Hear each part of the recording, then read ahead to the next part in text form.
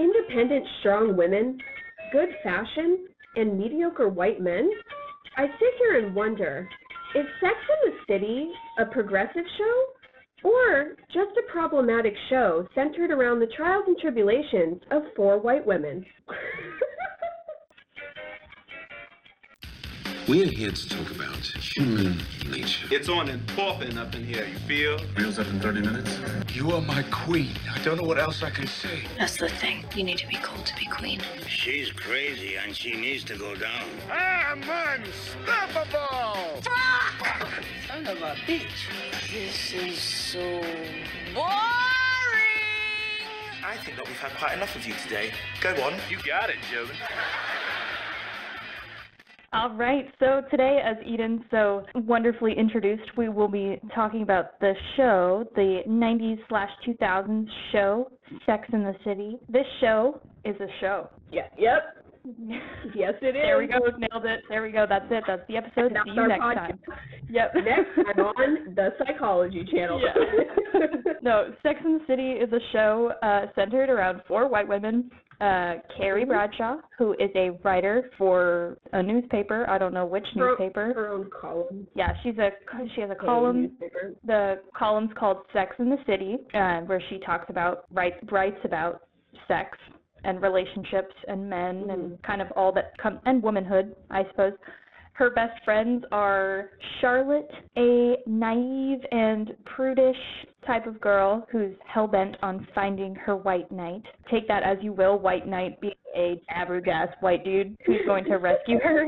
Then we have Miranda, who's her cynical and outspoken friend who, I don't know how else to describe Miranda. She's like kind of relatable. She's like an intellectual. Independent. She's a lawyer. She's very independent, yeah. And then her last best friend is Samantha, who is the most sexually adventurous and open about her sexual endeavors, and she also is pretty independent and runs her own business as a public relations person, ?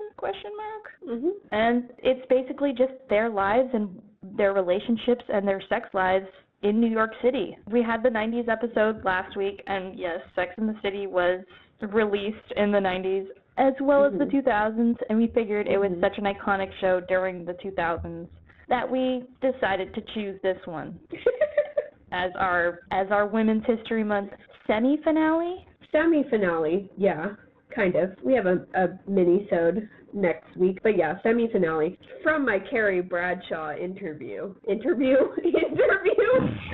Yeah, we actually, Carrie, you're dialed in. You're on line 3.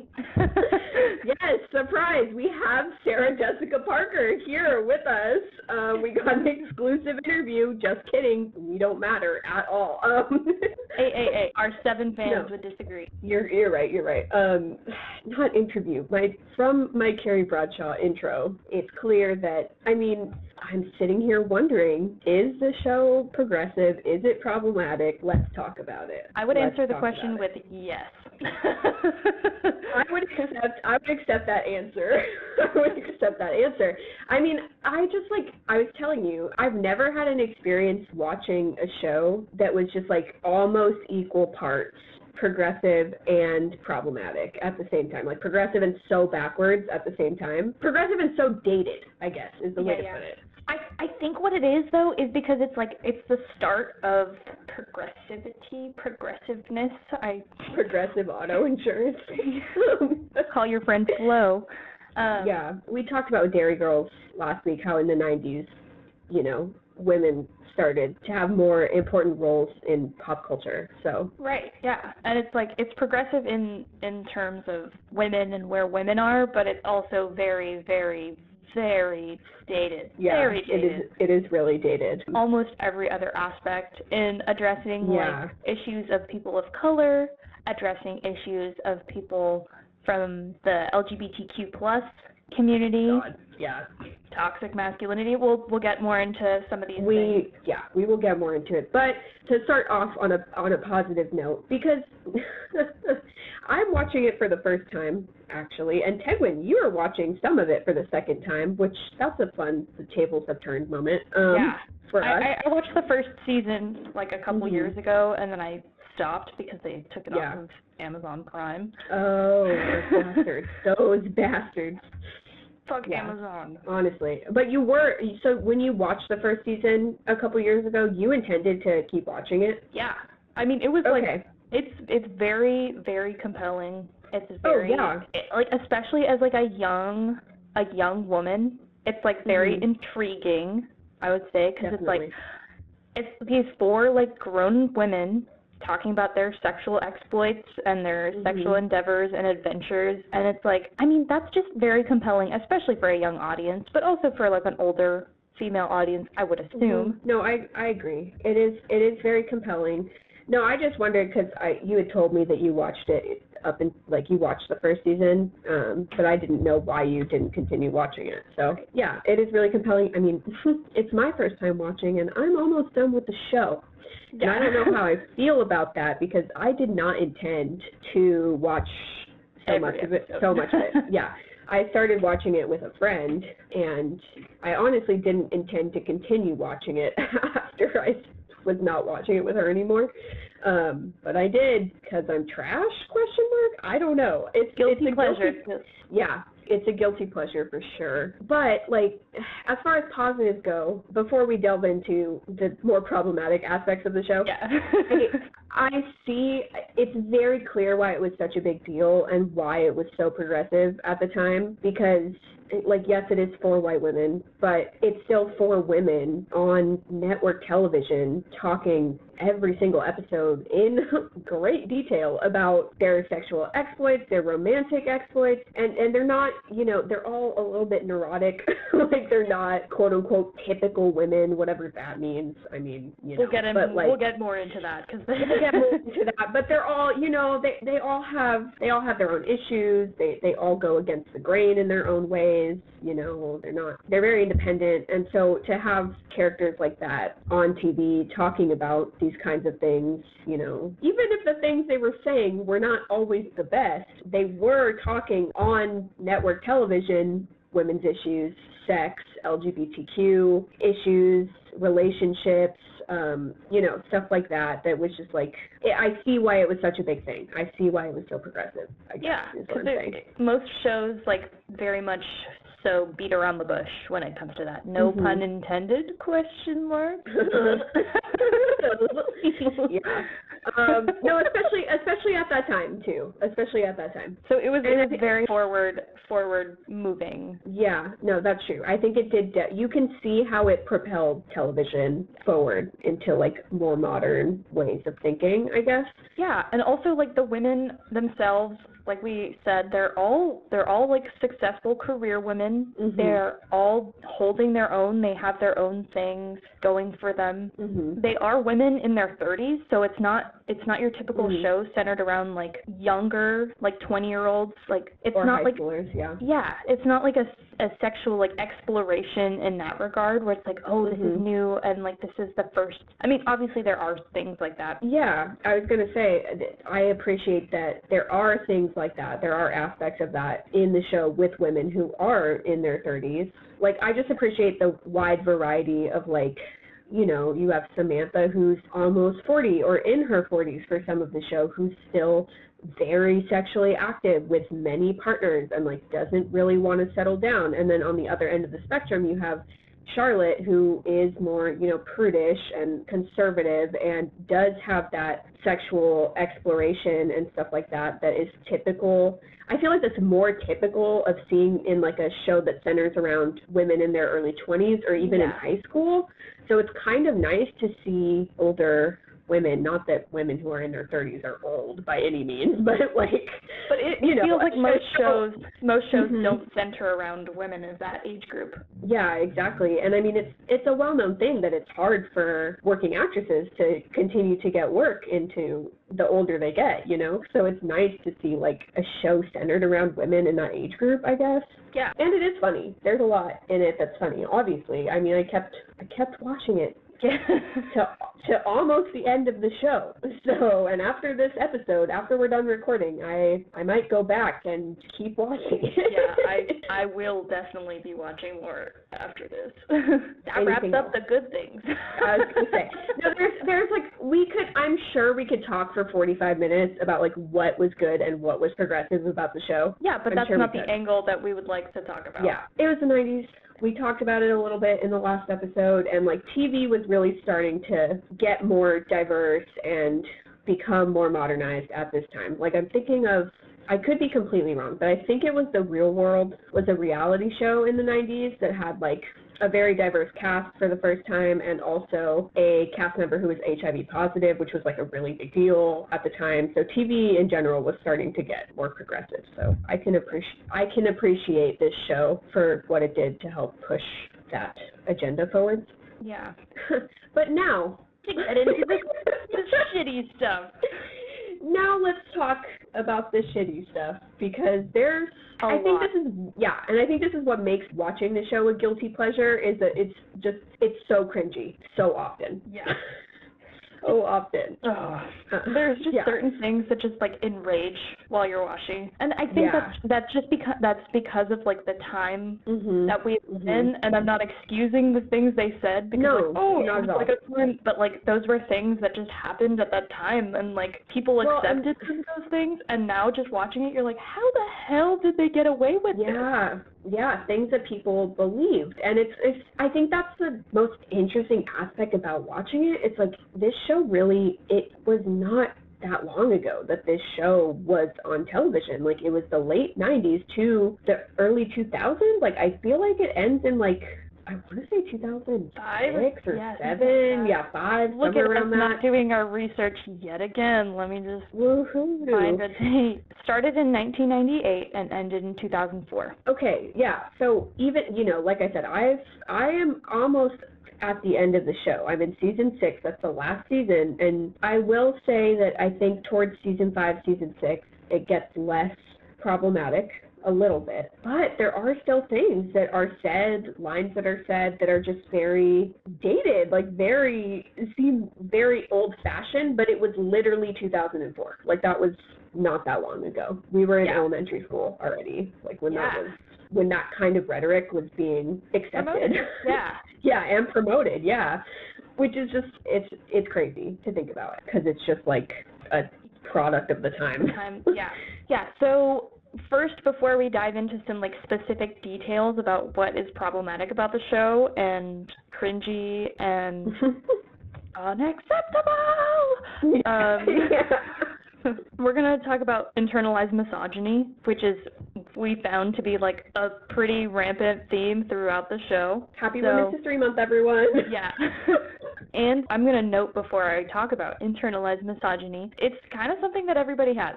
So not kind of. You're completely correct. Absolutely. Everyone who lives in a patriarchal society has this ingrained in them. Including us. Just like systemic racism, like it's ingrained. It's deeply ingrained. It's a product of the world we live in. And we live in a society. So we're not on a high horse. We are not saying that we are not guilty of any of these things, but we're just going to explain. So internalized misogyny or internalized sexism, as referenced by Psychology Today, and this is an article that we're going to go into more later in the episode, but their definition of internalized sexism is defined as the tendency of some women to regularly put down, make disparaging remarks about, and or sabotage their own or other women's and girls' identity, potential, and success. So that happens a lot in the show. That happens. I would say that you can see the internalized misogyny throughout this show in every single episode. I can say that with certainty. Like, if you are looking for it, or even if you're not looking for it and you didn't ask for it, you can see it in almost every single episode. And I think that, obviously internalized misogyny is like still a huge issue. It has not in any way gone away since this show stopped airing. Right. But it's also, I think, just very much a product of the time too. Like we talked about very briefly last episode, that Times article that was like, how the 90s tricked women into thinking they gained gender equality or something. And it's kind of that, like, it's just reminds me that same idea of like very surface level changes were being made, but then underneath the surface, like this show, it is very progressive in a lot of ways, but then there's just this underlying internalized misogyny that is very strong throughout the entire show. Yeah, and you totally see it in like not even just the like big things that happen in the show, but it's just like one-liners from the characters, and it's like, bruh, what? Carrie often says like, oh, normal women who love their buying their shoes, and I'm like, okay, so I'm not normal women because I wear the same pair of shoes every single day of my life. Oh my God, yeah, honestly. I mean, I love shoes. I love shoes very much. I cannot afford all the shoes that Carrie the Jimmy Choo shoes that... Yeah, I mean, she can't afford them either, but that's neither here nor there. But I also, like I'm not going to look at you, Tegwin, and be like, oh, you wear the same Converse every day? That's so weird. Yeah, you're not normal. You're not a real woman. You're so quirky. You're so weird for that. Like, yeah, it's just stuff like, you're right, little one-liners. Let's go into some specific examples, because, like, we're not going to dive into too many specifics, because for people who haven't seen the show, or even for people who have, there's just so many episodes, there's so many situations that it's not worth like diving into detail, a lot of them. But we can sure as hell give you some examples that are pretty bad.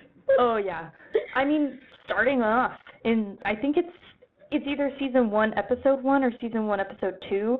I'm pretty sure that is the pilot episode. I think that's season 1 episode 1. Okay, so, well, one of the first episodes, if not the first episode of the entire show, starts out slamming, absolutely dunking on models. And Carrie and Miranda and Charlotte and Samantha, the quad, the gang, the girl, whatever the hell you want to call them, they absolutely rail on these freaking models. They're like, oh, they're so dumb. They have such easy lives because they're so hot. And, like, we're not that hot. And, like, we're just better than them, though, because we're smart. To add to that, what makes it worse is that, like, the whole thing that starts us off is men. Like, it's basically the competition between models and quote-unquote normal women for men, and, like, the quote-unquote normal women being upset that there are men who specifically seek out and date models in New York. So because of that, like you said, they're like, models are so dumb, it's so stupid. At least I have a job where I use my brain, and also your job's easy as fuck. Like, fuck you. It's like, what the hell? So you are extremely jealous, and you're just putting down other women to make yourself feel better. And, like, other women who are making their bag, like, they are making money, they are making careers for themselves, they're independent because they are models, probably. Like, what? Also, like, I don't know if you've ever seen America's Next Top Model, but modeling is not easy. Not easy. Yeah, Carrie Bradshaw, maybe you should watch some America's Next Top Model before you actually slander models. So check yourself. Honestly, just to check yourself. It's really funny. I just remembered there's an episode in a later season, I don't remember what season it is, where Carrie gets invited to, like, walk a runway during Fashion Week for some fucking reason. I don't fucking know. And she's petrified. Like, she's mortified. She can't do it. She falls on the runway. First of all, she eats shit. Yeah, I mean, internalized misogyny right here from me, laughing at Carrie's downfall. But I'm not laughing at that. I'm just saying, like, it's just funny. I would laugh at anyone who fell, so it's not a... Yeah, it's really funny. Shout out to the video, sorry, this is unrelated, but shout out to the video of Joe Biden falling. The first one. You can't. Segment, no, that could have killed him. That could have killed his fragile old bones. It was so funny. Man. Oh man. No, but yeah, it's just extra funny that, like, the first episode she starts out being like, their job is so easy. They don't understand what it's like to be normal, to be a pleb. And then it's like she tries to model and, like, literally eat shit on the runway 'cause she can't do it. Like, it's not good. It's not good. It's not cute, Carrie. Like, no one, like, like, at the root of the problem is the standard of beauty that society has, which is centered around men, because the standard of beauty is to please men. So that's at the root of it. But bashing on women who meet that standard, it's like, it's literally like not their fault. Like they have no control over these things. Not at all. Not at all. Like the standards have changed a little bit. Like beauty standards are starting to get a little lesser focus on what is the standard to please men. I think it's gravitating a little bit more so towards like, how do I please the cute girl at Trader Joe's who's going to like check me out while I'm like getting my groceries? Yeah. And I'm not going to shame other women who meet that standard better than I do, I guess. Like, I'm not going to be like, oh my God, the Trader Joe's cashier is looking at her more than me while she's probably a fucking idiot. Like, it's just ridiculous. It's so ridiculous. It's so ridiculous. And that's the pirate. That's the pirate episode. Sex in the City.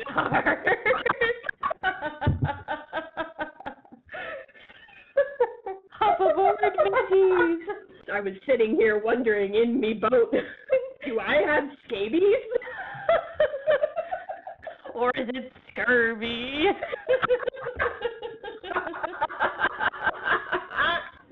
I'm gonna pee.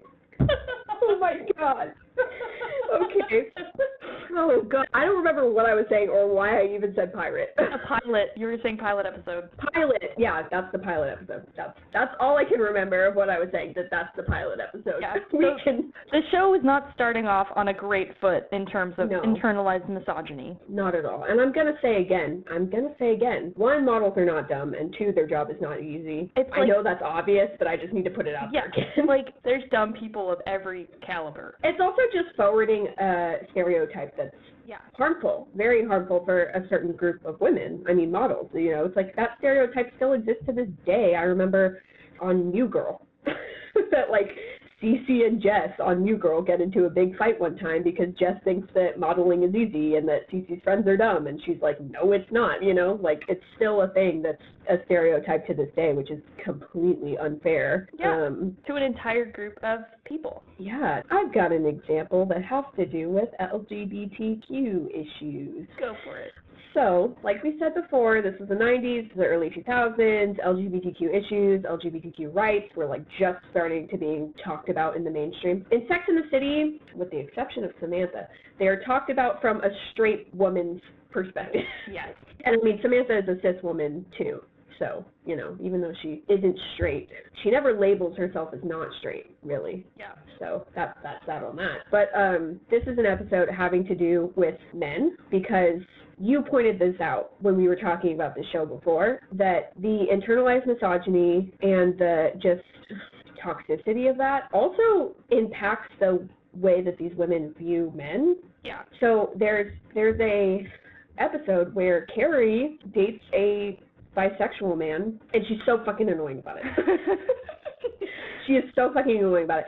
I knew from the start of the episode, I don't remember if it was because of the title. I think it was because of the title, that I knew it was going to be an episode about bisexuals, and I was like, I'm here, I'm queer, and I'm ready to get upset. So I just was waiting, and the show delivered. It did upset me. So expectations met, I suppose. Expectations thoroughly met. Carrie's just so fucking annoying about it. And it's the same issues of like the model thing, where it just enhances stereotypes towards a certain group of persons that are harmful. So she finds out this guy she's dating is bisexual. She really likes this guy. Immediately starts freaking out. You know, she tells all her girlfriends about it at brunch. And Samantha, as usual, doesn't give a shit. Like, she's like, that's fine. Whatever. Doesn't matter, I think. And then Charlotte and Miranda are both shitty about it, and Charlotte has a line that's like, oh, well, that's just not fair. Like, you can't have guys and girls. Like, pick one. I'm like, yay, that rhetoric that still exists to this day. I love it. Carrie's just also so, like, caught up about this guy being bisexual, and she's always asking him, like, oh, well, what if a really hot guy, like, came in right now? Like, would it be better with him, or would it be better with me? Would it be better with him?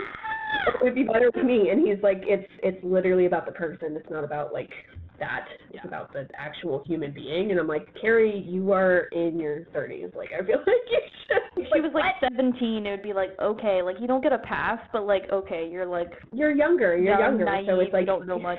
Yeah, exactly. It's just ridiculous. And then she ends up going to this like kickback at this guy's house, and he lives with a bunch of people who are also like implied LGBTQ, and they make it very like, oh, everyone's dating each other, everyone has dated each other, like, oh, it's so confusing. Like, what do you mean? Like, these two guys were together, but now he's with a girl, and, like, that girl is also with this other girl? Like, what's going on? And it makes them all, like, very touchy-feely with each other, and it just, like, paints this picture that, like, bisexual people, pansexual people are all, like, polyamorous and, like, in messy relationships, and, like, ew. Like, that's fucking disgusting. Yeah. I hate that. It's really gross.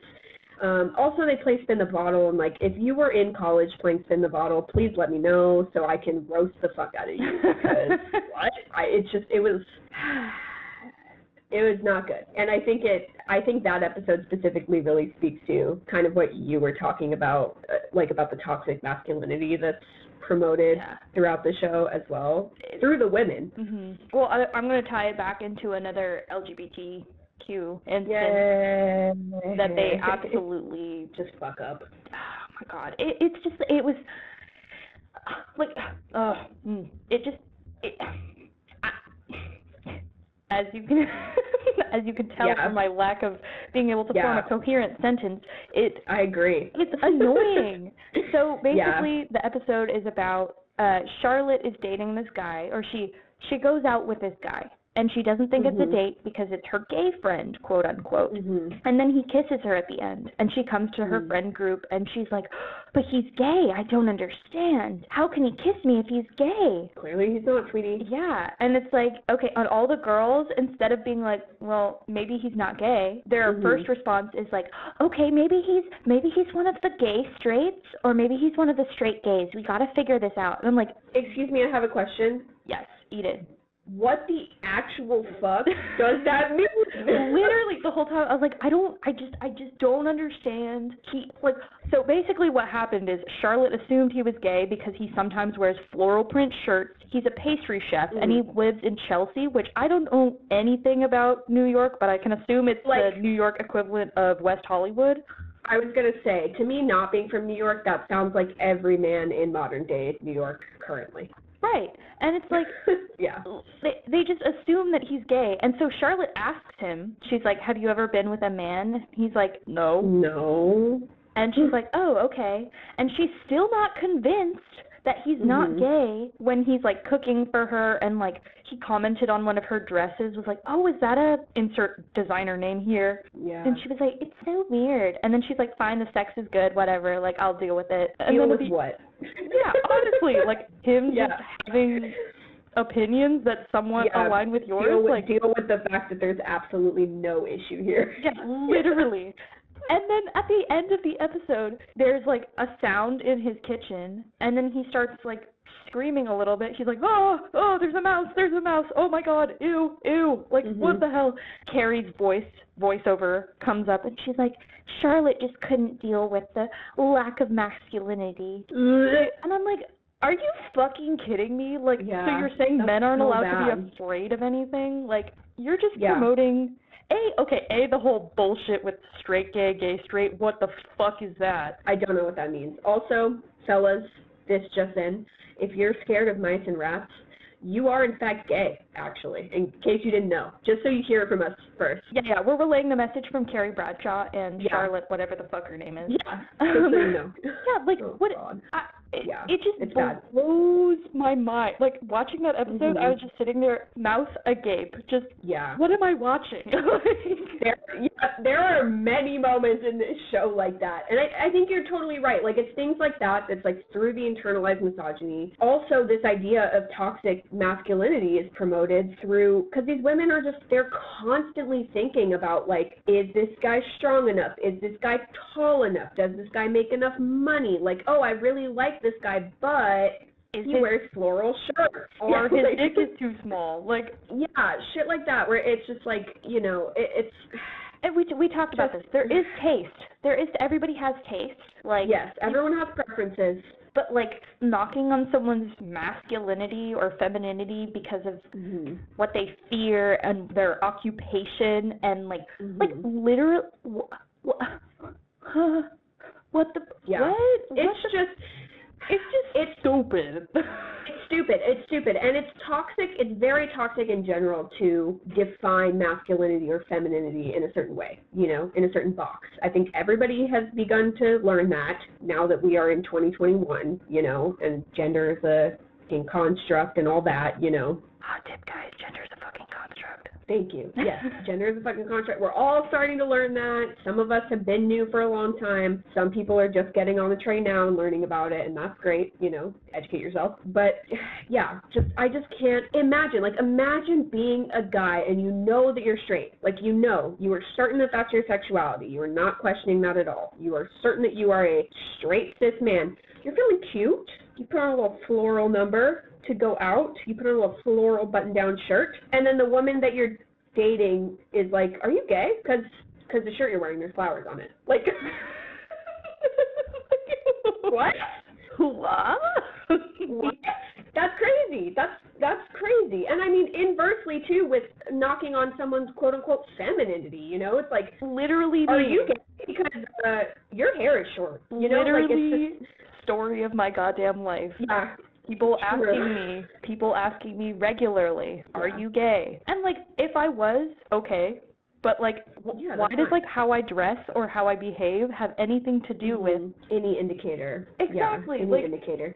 Especially to people who are not members of the LGBTQ community. Right. Like, I'm not saying that people who are members of that community technically have a right to, like, assume your gender or assume your sexuality, but, like, it's different if someone's asking you because, you know, like, they're interested in you or something like that, you know, or they just want to know if you're part of the same community as they are. But straight people, I'm sure you've gotten it from tons of straight people, like, just straight cis people being like, "Oh, you're gay, right?" And it's like, no, actually, I'm not. Yeah. Like, yeah, it's like, why are you assuming that, you know? Yeah. And I'm not, like, personally, I'm not offended by it, but it's just, like, thinking about it is, like, you're just assuming that femininity or lack thereof has something to do with sexual preferences. And you know what that is? That's a fucking microaggression, folks. That is a microaggression, and I'm going to fucking talk about that now. Okay, so Tegwin gave the definition of internalized sexism, internalized misogyny, and I want to talk a little bit about the effects that internalized misogyny have on women's mental health, because it's a serious thing that a lot of people probably don't really think about. And the reason that internalized misogyny has an effect on other women's mental health and on, you know, even your own mental health if you have internalized misogyny is because of microaggressions. And microaggression is a term used for a brief and commonplace daily verbal, behavioral, or environmental indignities, whether intentional or unintentional, that communicate hostile, derogatory, or negative attitudes towards stigmatized or culturally marginalized groups. So if you've heard about microaggressions, you've probably heard about it as related to race, like racial comments that are made, but it's related to sexism as well, and especially with women of color, a lot of times the race and the sexism combine together in these comments, and it's fucking terrible.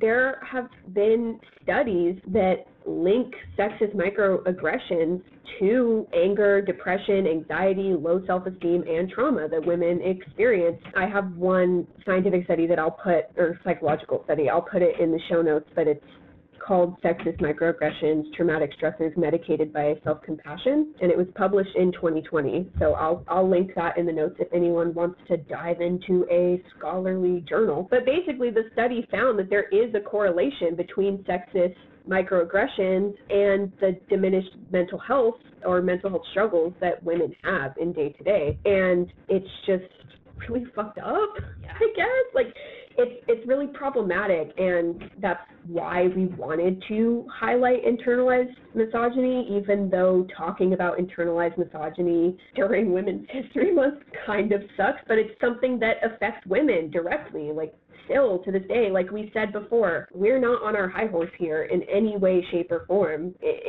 It's not something like, oh, I learned about internalized misogyny, so now poof, like I never don't have it. I don't have it anymore. It's gone. I got vaccinated. I am immune from it. I don't have it. I actually got my internalized misogyny vaccine. Like, I'm good. Like, no, that's not how it works. Like, it's an active, just like systemic racism, it's an active thing that you have to consciously be aware of and, like, make sure that you're not doing. And I will admit that I'm guilty of, you know, making snippy comments about women and being judgmental. And I will catch myself and be like, why am I assuming that about this girl? Like, why am I assuming that because this girl's wearing a scrunchie that she's not from New York City? I am wearing a scrunchie right now, and I am not from New York City, so yeah, she was right. What the heck? Yeah. Also, that was Carrie Bradshaw's assumption in an episode of Sex and the City, not my own assumption. But yeah, what the fuck is that? I don't know. And she says it in such a condescending way too. She's like, oh, I wouldn't be caught dead in a scrunchie. Like, oh, there's no way that woman is from New York. And then they back it up because she's not from New York. But anyway, it's an active thing that you have to be aware of and practice. Yeah, you have to practice, especially because, like, you know, we see shows like this. Some of us, not me, but some of the people who are listening probably grew up watching Sex and the City or watched it when they were younger. And I know for sure that I watched shows and movies in my childhood and my young adulthood and, you know, teen years that promoted a lot of internalized misogyny and girl fighting and cat fighting and girls stabbing each other in the back and, like, being really judgy of each other. And it's just something that's been promoted by men.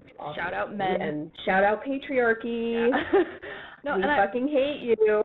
I want to say, like, to add on to that, like, the first time I watched Sex and the City, I watched it with, like, not a critical eye, which I honestly, like, I typically watch shows without a critical eye, or, like, used that's to. Fine. Yeah, that's fine. But, like, watching this show for our show, I'm like, holy shit, because the first time I watched it was like, I was like, oh, I love Charlotte, she's so wholesome and good and great, and now I'm watching it, I'm like, she's literally probably the most problematic one. Like, yeah, because she has, she's, like, so naive, and they painted it as, like, such, oh, like, she's so good, and, like, that's what people should be, and, like, being conservative about sex is, like, a good thing, and, like, you know, but she says some shitty stuff, bro. Yeah, no, and that's why it's, like, can be dangerous, too, because, like, when you're watching things without a critical eye when you're younger, or just in general, like, you don't always have to be watching stuff, like, looking through a critical lens. Right. Like, you know, you liked Charlotte probably because, like, you saw aspects of yourself in her, like, you related to her. So that's why, you know, continuing to put this kind of internalized misogyny in shows, in movies, where it's women watching other women that they relate to, bashing on women who are different from them. Yeah. It's so harmful. I want to say it's like the women's equivalent of, like, an incel, question mark? Less violent. I mean, well, what powers incels? Misogyny. So, you know, and we know that misogyny is very dangerous. I mean, we've seen mass shooters. There was just the Atlanta the killing, in Atlanta, of 8 women, and it's horrible. It's horrible, and it's fueled by misogyny, and, you know, in Atlanta also racism. Like, and these things they're so systemic. They're so ingrained in us. It's internalized misogyny. It's so ingrained from a young age through pop culture, through talking to older women, like, just, you know, like, just to judge people who are different from you, to judge women who are different from you, and it's so freaking harmful. Like, it's so harmful, and it's not, you know, it's harmful to yourself if you're doing it, not just the women that you're doing it to. Like, you may think that the little snippy comments and the little judgments don't actually matter, and don't affect people, but they literally do. Like, there are scientific studies proving that microaggressions, they add to your stress level, which depletes your mental health. Like, it's so bad. So, this Psychology Today article is titled 10 Signs of Internalized Sexism and Gaslighting. And we'll also put this article in the show notes, but they have a list of the 10 signs. And we are going to read them because it's hard to be aware of these things. Like, I'm not going to sit here and be like, oh, I'm so self-aware. Like, I know every time I'm doing something internally misogynistic, because no, that's not true At all. And I mean, it's not always pertaining to other people either. These misogynistic thoughts that are internalized can also be inwardly focused towards yourself as well, which is bad. Yeah. Which is not good. Let's read this list, and maybe it can help everyone be a little more self-aware and try to actively work against these things for, you know, Women's History Month. Yeah. We're going to try to get rid of that really deeply ingrained misogyny. As we go through this list, we're going to relate it, we're going to tie it back into the show, Sex and the City, and kind of do a little checklist, see what elements, which of these items in the checklist that Sex and the City promotes. Yeah. Just to see how internalized misogynistic it is. Sorry, I'm singing a lot this episode. I had a bruise. That's fine. Nice. No, it's probably going to be pretty bad. Fair warning. So the first one is regularly making disparaging remarks about one's own body and physical appearance. Check. There's an episode where they all go through, I hate my nose. I hate this. My neck is so fat. Yeah, my thighs are too big. Like, stop. Love yourself. Stop. Body positivity. Yeah. It's hard, but just look in the mirror every day. Shout out, this is for women, but also men can love themselves too. That's okay. Okay. Get in the fucking mirror once a day, find something you like, and highlight it, and just ignore the things you don't like, and highlight the good things. I would also add to that if you are capable of not ignoring the things that you don't like, because, you know, some people, sometimes you have to ignore the things you don't like, unfortunately. Sometimes you do. But if you are capable of not ignoring the things you don't like, then show the things you don't like a little bit of love, too. Yeah. Just show yourself some compassion, you know? The second one is regularly making disparaging remarks about other women's and girls' bodies and physical appearance. I.e. body shaming, and guess what? Sex and the City, check. Yeah, big check for that. They definitely call people chubby and fat a lot in the show, which is, I hate it. I mean, I think obviously there's a lot that made me cringe, but that stuff particularly made me really mad when they referred to women as chubby or fat in a bad way, derogatory way. Yeah, it's terrible. And also the episode with the models where they talk about that, how skinny they are. Yeah. Yeah, it's like you can't win. Right. And like not saying that skinny shaming and fat shaming are on the same capacity, because there's definitely a more big societal difference. But just examples on both ends of the spectrum. To add to that too, I, as a rule of thumb, have stopped commenting on people's bodies as a whole, because I personally really hate when anyone comments on my body, even if it's a good thing. Like, even if they are coming from a good place and they're trying to be kind, like, oh, you have such a nice figure, or, oh, like, you know, you look so good, have you been working out, you know, like stuff like that. Like, I hate it. I don't like when people talk about my body whatsoever, so I just try not to compliment people's bodies at all. Like, find a different way. Right there with you. Like, I love your smile. That's a way you can compliment someone's body. Yeah, or like if someone does look really good and you notice it, like, oh, those pants look really good on you, or like those pants are very cute, like something like that. You know, some people just are very uncomfortable with the body comments. I am 100% with you on that. Especially don't say rude things about somebody's body. Jesus. Yeah. The third one is constantly engaging in negative social comparisons with other women and girls, routinely viewing other women as competitors in social and family situations, especially for attention and approval of men. Big old check there in Sex and the City. There's plenty of episodes about this. Plenty of that. There's a model one. There's episodes where they make their exes jealous and things like that. The episode where they pit 30-year-old women against 20-year-old women. Yeah. I think it's really easy to compare yourself to anybody. I mean, it's easy to compare yourself to other women as a woman just because the similarity. Yeah. But it's easy to compare yourself to anyone. I mean, I have to actively stop myself frequently from comparing myself to anyone, man, woman, doesn't matter. Yeah. Like, I have to stop myself from doing it. Routinely viewing other women as competitors, adversaries in professional situations, especially those who show great potential and promise, and or those in highly visible leadership positions. I remember an episode where another female employee at Miranda's law firm snitches on her, essentially, like tells her business to, or complains about her or something to the partners, because she's a partner in the firm. So that's a check. Checkity check. And again, don't view these people as competitors. Like if there's a powerful woman and you're in the same work setting as that person, like seek her out as a mentor. Ask her advice. Like she can probably teach you a thing or two about how she got to the place that she's at. Don't make an enemy of that person. The fifth one is making self-depreciating jokes or remarks based on negative gender stereotypes. And the example here is, I'm a woman, so I'm bad at math. I'm trying to think of an example in the show of this. I think there's a lot of just one-liners about like, oh, it's because I'm a girl, or oh, I'm such a girl, you know, oh, it's such a girly thing. Or like the guys will say like, oh, girls. Like the normal, I'm normal because I like shoes. Yeah, things like stuff that. like that. Mm-hmm. Yeah, so there's another check. The one test you don't want to get 100% on. It looks like Sex and the City is... Sex and the City might get 100% on this. Yeah. Making depreciating jokes, remarks about other women and girls based on negative gender stereotypes. So basically the same as the last one, just towards others rather than towards yourself. Yeah. And actively discouraging other women and girls from realizing their dreams and fulfilling their higher potential. And it says in parentheses, deep down, those making such remarks may be jealous of other women doing what they themselves cannot. I would tie this back into the models. Yeah. Like if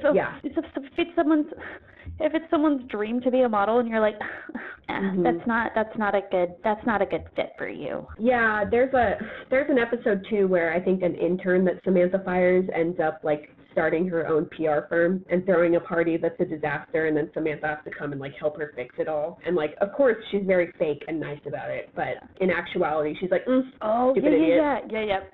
She's like, hell yeah, she failed. Go me. Yeah. Like, yeah. Come on. It's chick. I mean, to relate it back to just like general life right now too, like I've seen a lot of this kind of thing with women who are doing OnlyFans. Gotta put it out there. Like there's a lot of hate from women towards other women who are choosing to do OnlyFans or sex work in general. And I think deep down it does come from jealousy that they are not comfortable doing that, or that there are women who are making money doing that while you're not. Like that's just an example I can think of that's like very relevant currently. Yeah. And don't like just celebrate. So if other women are achieving their goals, be happy for them. Be happy for them, unless they're successful for doing something really shitty, like being racist or like some being shit Kylie like that. Jenner.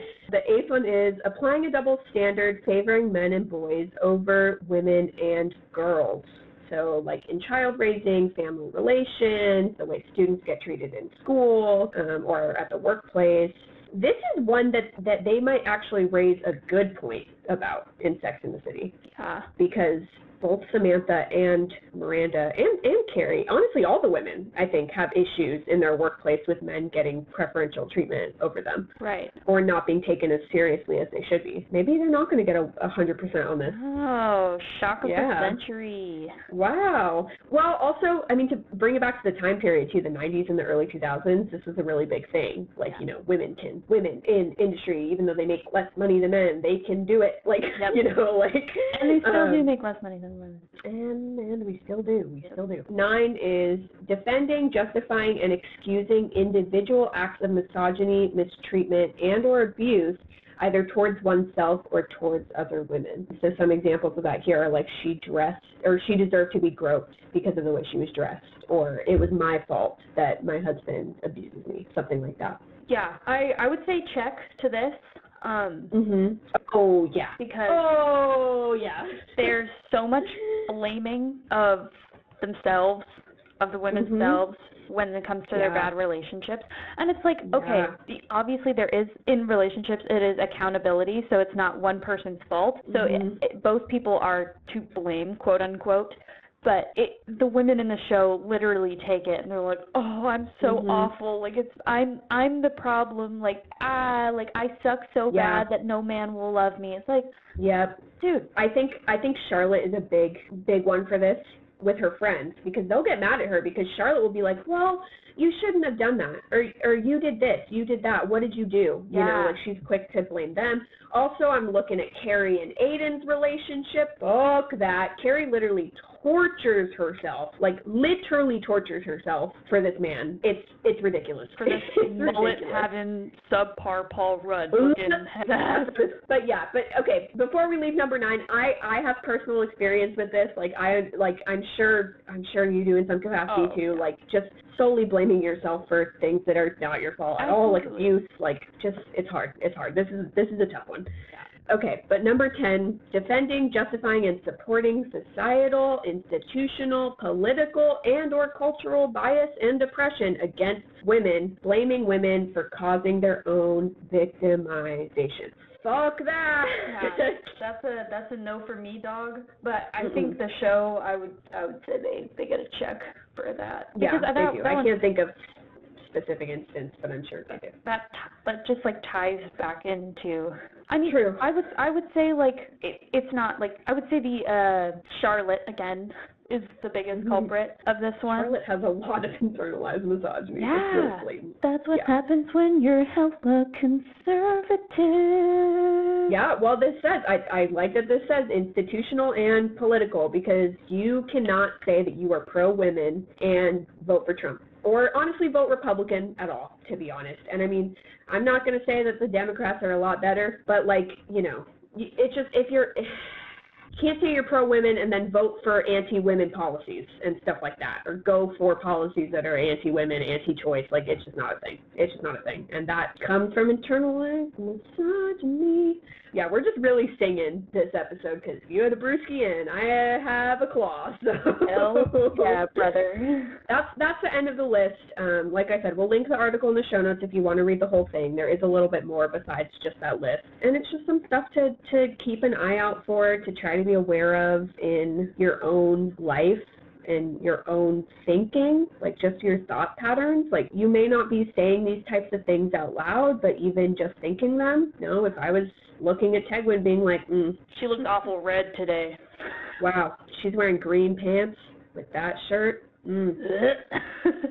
Ugly. Like, if I was thinking that, like, even though I'm not saying it out loud, it's still a harmful thing to think about somebody. So just try to be aware so that we can work on dispelling the internalized misogyny. I know it's hard. We know it's hard. It's very deeply ingrained, and it's been promoted to us by shows like Sex and the City. Since birth. Yeah, for a very long time. But now, moving on to the most important topic of most important this entire episode.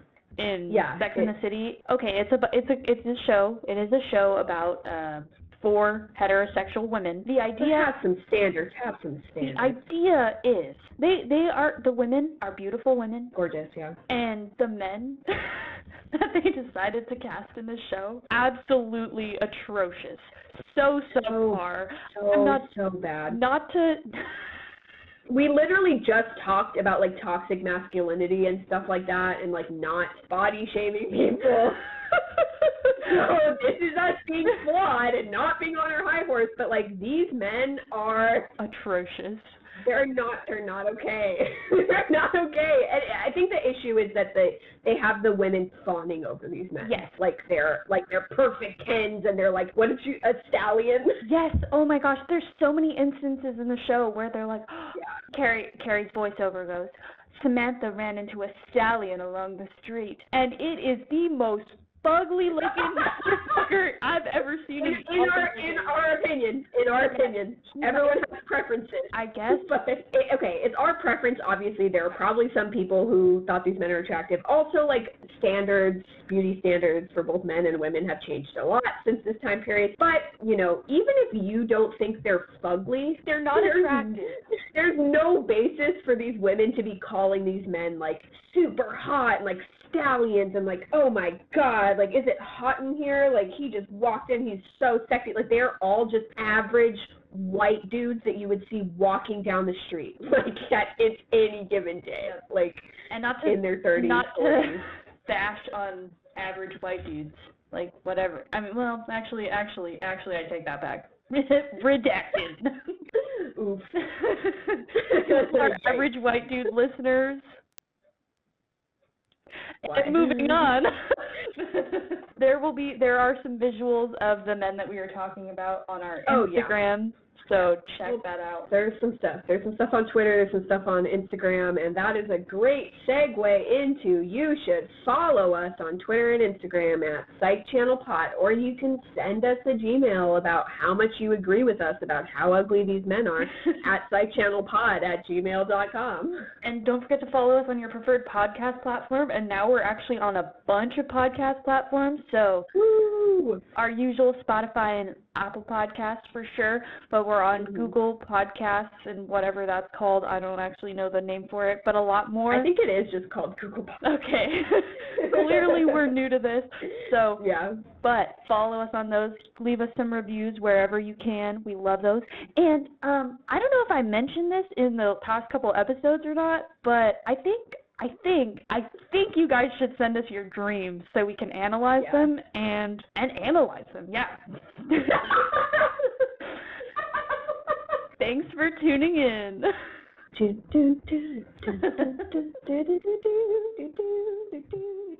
Next time on the Psychology Channel. Next month, mayhaps? Or should I say April, haps? Oh, I love that show. 100% would recommend. So I did. Captivating, compelling drama.